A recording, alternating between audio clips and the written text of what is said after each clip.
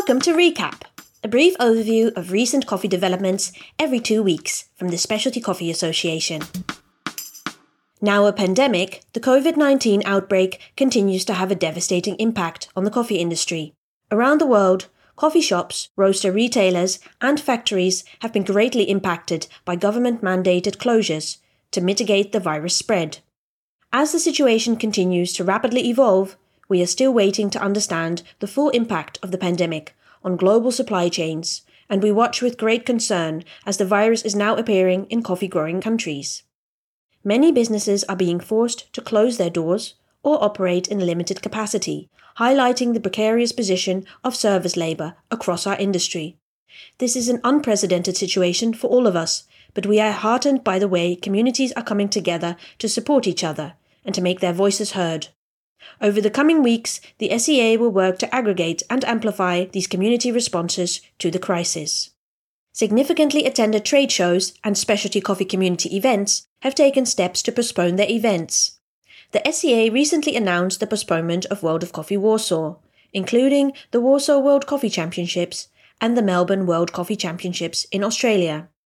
RECO Symposium and the Specialty Coffee Expo, scheduled to take place in Portland, Oregon, US this April, are still pending postponement.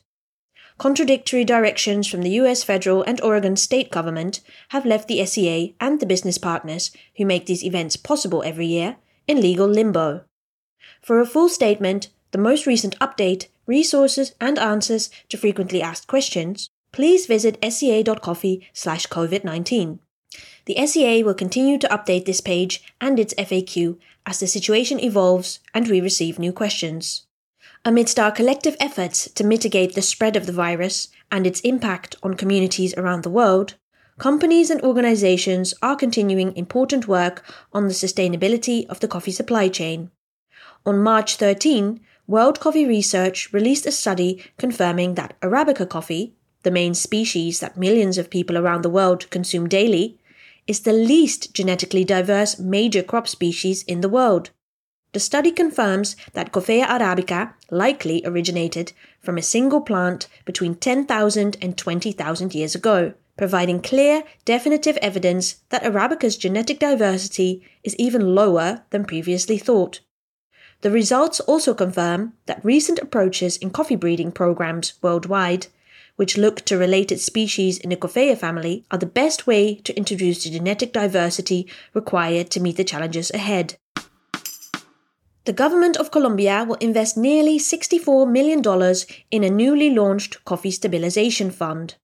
The fund will be used to fill the gap between the C market price and the cost of production by allowing growers to lock in a predetermined market price up to a year in advance of their harvest. According to Colombia's finance minister, Alberto Carrasquilla, this will allow farmers to focus on growing the best coffee possible without worrying about price fluctuations.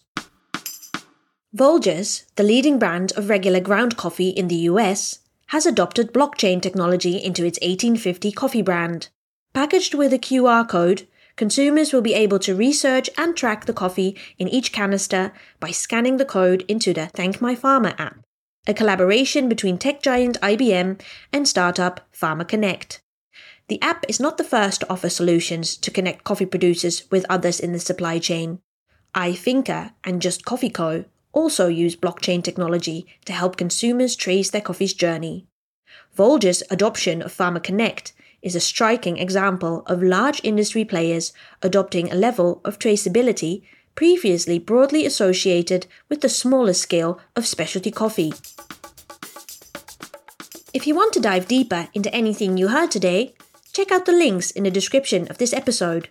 Recap will be back in 2 weeks' time. Thanks for listening!